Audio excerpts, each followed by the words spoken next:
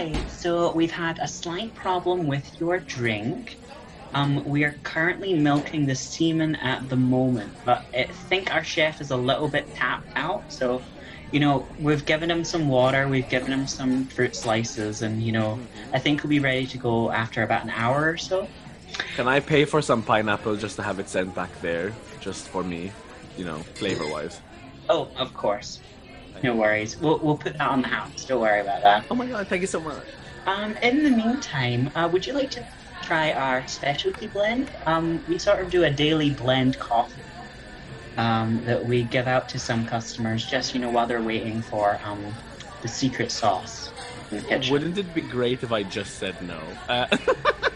I'd love to try it. I would love to try it. Great. This is basically doing shots at a bar. You have to do them even though you don't want to. Excellent, excellent. So here is our daily blend for today. So the daily blend is how does your culture or background influence what you do and your daily life here in Scotland? It's very wordy, I know, but if you want to just take a sip, feel free. Yeah, let me just take a quick sip and process it. What are your initial feelings about that? How does it... Colonialism undertones are great. I think it's lovely to remind us that we were taken over by everyone who had a warship for the past 2,000 years. That's nice. No, it tastes lovely. It's a great question, and I enjoy discussing it because Malta is a phenomenon. It's such an interesting, removed, not because I'm from there, it is a tiny island in the middle of the Mediterranean with a population of 420,000 people. That is an EU state. It's its own independent country. We have our language that is literally unique to just Malta. And it makes no sense. Why does this tiny island in the middle of the Mediterranean, who has been colonized by literally everyone? The UK did a great job of keeping us for 200 years. But everyone else has tried and managed at some point in the past. If you had a ship and you were accidentally in the Mediterranean, you've taken over our country for a short while. You've stumbled into Malta and accidentally colonized it. It just happens. We're just I like to describe it. Everyone hates it when you say this, but it's the truth. We're very much like the hobbits in the Lord of the Rings, where we're a sweet, short, hairy-toed nation who just wants to talk about vegetables. And then when people come in and are you have to give us 50% of your vegetables or we kill you all, we're try the carrots, they're great. It's what we are, and it's okay to accept that we don't look like Legolas. We look like Samwise Gamgee. It's fine. It's just in life.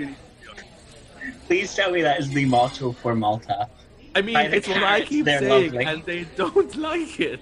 It's more the potatoes that are lovely then. If we're going to be honest with our vegetables, it's very root-based because we also have no natural source of water. That's another thing. We shouldn't exist. We have no natural, very few natural sources of water. It's just the country should not exist and does. And because of it, it's just, a bit alien and why we're all a bit strange. It's kind of like how the pandas are dying out and they've become so specialized in their diet that they just shouldn't exist anymore. Literally. Because they're cute. They're just this giant because world our little hairy toes are loved. We're like a UN heritage site and they just protect us. No, it's we did well Maltese with the tourism. Hairy toes, that does sound like an OnlyFans page. Listen, everyone in Malta would open one and it would be inflation in seconds because there's no variety. They're all the same hairy toes. It's fine. My sister, mine, everyone's just the same hairy toes. Anyway, so Malta's just this very, very interesting mix of everything. And even I was noticing recently with my boyfriend while we were in shops and speaking Maltese, and Arab people would turn because our language is based in Arabic because they were one of the first to colonize us for a long time. So it's a Semitic roots. So it sounds Semantic, Arabic. yeah. Semantic. Well, I don't know. Anyway, it's Arabic basically. And so it sounds very Arabic, but doesn't make sense. So you know, like when you're in Germany sometimes, and because the inflection sounds like English, and you're like, they're not speaking English. Like Arab nations do the same thing with us, where they're like, you're speaking sort of our language, but it don't make sense. And that's just, you know. Yeah. And then there's So like, Italian if you words take thrown in. if you take like a whole holiday to Germany and you hear those words, or anyone from England goes up to Scotland for more than 5 minutes, it's like Coming to this It's country. like our language, but it's not. But it's not literally like subtitling Lawrence Chaney on the show. It's just like, what's okay, the new? Oh, well, I find out a new Scottish phrase every other week. I found hogmanay last week. You don't know what hogmanay is? I didn't. Now I do. Hogmanay, New Year, same shit. And when they ring in the bells, what does that? Just say midnight. Christ. Anyway, so that's the context of Malta, right? It's an alien, strange place. So with that said, it's like our oldest temples are older than the pyramids and all this amazing shit. So we also have a rich history that was consistently stolen from us. So as a nation, we've had to do a lot of like soul searching, even as an individual, of like we kind of were brainwashed that our last colonizer, who was the UK, was like this perfect thing, and then slowly but surely you're like peeling back the layers and being like, oh no, that wasn't all great. Ooh, maybe it wasn't as nice as we thought. Ooh, maybe the ones before weren't our saviors. So it's always a bit like hard to come to terms with that and try and see what's ours and what became ours because we took it and twisted it. But what I've learned so far is that Malta is the hobbits of Europe, also the onions of Europe. Yeah, we are the Shrek onion. You are layers. the Shrek hobbits, and if you were to start an OnlyFans, it would all be the same. It would all be hairy toes. Yeah, that's all you need to know. Thank you. That was my time. No, it's just Thanks for coming to my TED Talk. with all of that context, it's very hard to kind of find what is influencing my drag or my art specifically as a culture. But it's I think the easiest way to sum it up is this like natural resilience in inverted commas to like learn how to laugh at yourself or make the best out of a shitty situation, because that's what genetically we've had to deal with for That's thousands. what you've been genetically programmed to do, is just to be like, okay, well, this is fine. Well, this is fine. Literally that meme of the dog with the house on fire. You're just like, well, you know what? I still have a table and I have a mug on it. So you know what? I'm very thankful for my mug. That meme was based after this cafe. Like, if you just look to your left over there, that's the table. The table the dog is sitting at. I'm so proud, and I'm very glad that the arsonist has finally been taken away from this cafe. Or have they? We'll never know. We'll move on from that question before you're arrested. But yeah, so it's I guess it's like this national sense of like self-deprecating while at the same time loving who you are secretly, but not being overly boastful about it in case someone else comes and takes it away from you again. So, how does that fit in when you're spending time in Scotland? Because being from here, we have a very self-deprecating kind of humor as well. And I've obviously been under the English thumb for quite a while as well. So how does that relate? Super interesting, because anytime a Scottish person annoys me, I go, well, at least we got independence. That's just my quick put down. But like, I find Scotland so interesting because I super relate to the like struggle of like, well, guess we're stuck with these English people for a while longer. And every time someone's like, but what about independence? What would you vote for? And I'm like, how could I ever say no to something? But economically, I'm like, yeah, but we got independence and I'm so glad we did. How can I ever be that? Like, you don't deserve it, lol. It's like, I could never do that.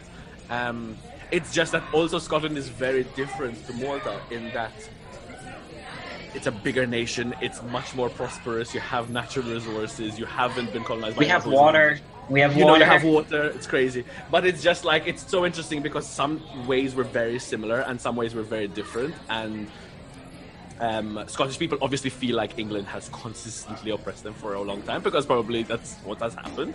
But I'm also like, but they didn't like, starve you as a nation, or like, use you as a base during World War II. No, they're not great. I'm not like, that's what I mean. Like, it's just I find it very interesting how similar, and sometimes I'm also a bit like, well, you know what, bitches, you all are a North European, ex-European country, like, you're fine. But that's just my bitterness showing, which is not a nice look on anyone, except in coffee. Bitter coffee is always good. I know. That's why we add the semen to it. Adds that little bit of like more bitterness. That's why I'm waiting. exactly. It also means that I found like like you say, the self-deprecating style, or the the like outlook on life, or towards a colonizer, or towards anything, is very similar. So I settled in terms of friends quite quickly, because like it's the same sense of humor, or the same outlook on many things, especially when it comes to comedy, or when it comes to art. Having a similar starting point means that I fit in quite comfortably here, and it was a nice stepping stone for me to go from like tiny rock to actual city, aka Glasgow, without feeling like, oh, I'm in New York and nobody knows who I am and nobody gets it. Because you can, on the street, people are like, there's a level of understanding between us, except they don't understand me because of the way I speak English, and I don't understand them because of the way they speak English. There's a locking of eyes. There's no communication, but it's a look of, I see you. I see you. Pheromones. It's pheromones. Mm-hmm. It's pure, unadulterated pheromones, and that's it. There's no communication vocally. Mm-hmm. That is actually how we exchange goods and services in this cafe. Just an array of pheromones. So I'd save yours for when your order's ready. That's good, because my card has been declined in many places, so I'm glad it's just the pheromones. Then that's a problem, not my bank account being completely empty because I'm an artist. Mm-hmm. I get that. Thinking of working in cyber, though, my good friend Fatima was telling me that I should really take up a career in cyber. So. Oh my God, Fatima was in here the other day, or was she? She kind of like hacked her system. I'm so proud of her. I know. I'm so proud of how far she's come. She wore her lockdown weight in her name, the first part at least. Every time someone says Fatima, my first instinct is like, are they talking to? Oh no, they're just saying a name. Just saying a name. I'm always sure it's me. I like the fact that this barista, you're such a wonderful barista, Sophie, because my name was Chucky, and even though you may have gotten it slightly incorrect, you didn't go with Chunky, which is the classic that people tend to go for. It's okay, Chucky. I got you, girl. Thank you so much. I just assume that's how you say it. That's how you say use. You do say or, it's a pour or Sophie. So yeah, calor. Calor, yeah. Calorie counting. That's what I do every day. Yadur. Your color. Now we're just saying words that make no sense. So Malta was colonized and oppressed. Now we're just gonna say funny words for 5 minutes. Is that okay with you? That is absolutely fine. Anyone in this cafe listening into this conversation is gonna be like, oh, the that I love the most. When they were just saying double words.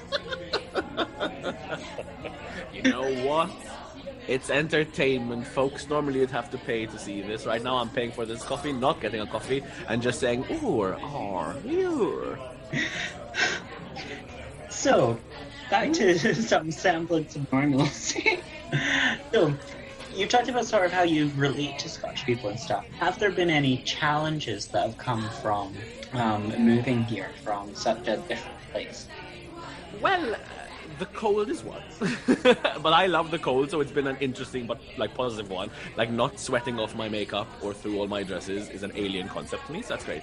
But then, in terms of actual challenges, I think it's just, especially because the struggles I faced in Malta were inventing a scene where I could work. Because there was very little stand-up comedy, because we don't like that kind of comedy because it insults people. We don't like standing, yeah. I can tell. I literally had we had so little stand-up in Malta. I offered a celebrity tickets to one of my shows complimentary so I could insult her and not feel bad. And she was like, I don't know if I'll come, because my boyfriend doesn't really like standing because it's a stand-up show. And I was like, girl, please. It doesn't. So that's just how limited the knowledge of stand-up is. She genuinely thought you have to stand up as an audience member. That's how limited the knowledge of stand-up is in Malta, right? So the challenge there was creating a stand-up scene so people would, spending half my show insulting myself, so when I make one joke about someone else, nobody cries for that person. So that was one. And obviously drag, as I mentioned earlier, was a huge challenge in terms of conservative Catholic nation, male presenting individual dressing up, whatever. So those were the challenges back home, and it's that's a different kind of fight, because you're fuck your system, I'm gonna do this, and I'm gonna, it's a very encouraging fight. Then you come here, and the challenge is the scene is established. There's 1,000,001 other queens doing similar things to what you do. Mm-hmm. How do you stand out, right? So for me, that was it. That I had to stop this campaigner and trailblazing, and people are sending me death threats, and just be oh, Skinny Minnie's standing on that corner, so I guess I have to find a different corner to hand out my flyers. Okay, it's just it's a very weird shock that it's still a competition, mm-hmm. and it's still pushing yourself to be better. but for like different reasons. So that was like a mindset I had to shift out of and into a new one. I think is the biggest challenge. So it was definitely trying to fight that. I am a trailblazer and I'm starting new to. Oh, I actually have to get on with people and sort of be nice now. I need to get people to be nice to me. Like I've had some wonderful queens here over the lockdown become like nice friends, virtual friends obviously, but still like much more than I thought, which was nice for me because I never really had sisters back in Malta. Like I was literally on my own, and then there were like these new baby queens coming up who would never look at me and be like, sister. They'd be like, can you tell me how to do my you know? It wasn't the same like thing. While here it's like, they're like, oh girl, don't worry, I know comedy shows are hard to get, but here's how you can get one. And so that was nice, and I enjoyed that. It was just like accepting that there's a million drag queens in Glasgow alone, and just doing, like, not trying to win over the audiences from them, but sticking to what you do well, and knowing that eventually people will like click onto that, right? And also not being able to translate. I worked for 2 years to build up a name in Malta, and then I came here being like, I have a name, and everyone's like, I don't fucking know it, so fuck off. I see. Okay. Well, I can see that you're nearly finished with your drink there. Do you want to just give us your final thoughts on our daily blend, which was how your culture or background influences your drag and your daily life in Scotland?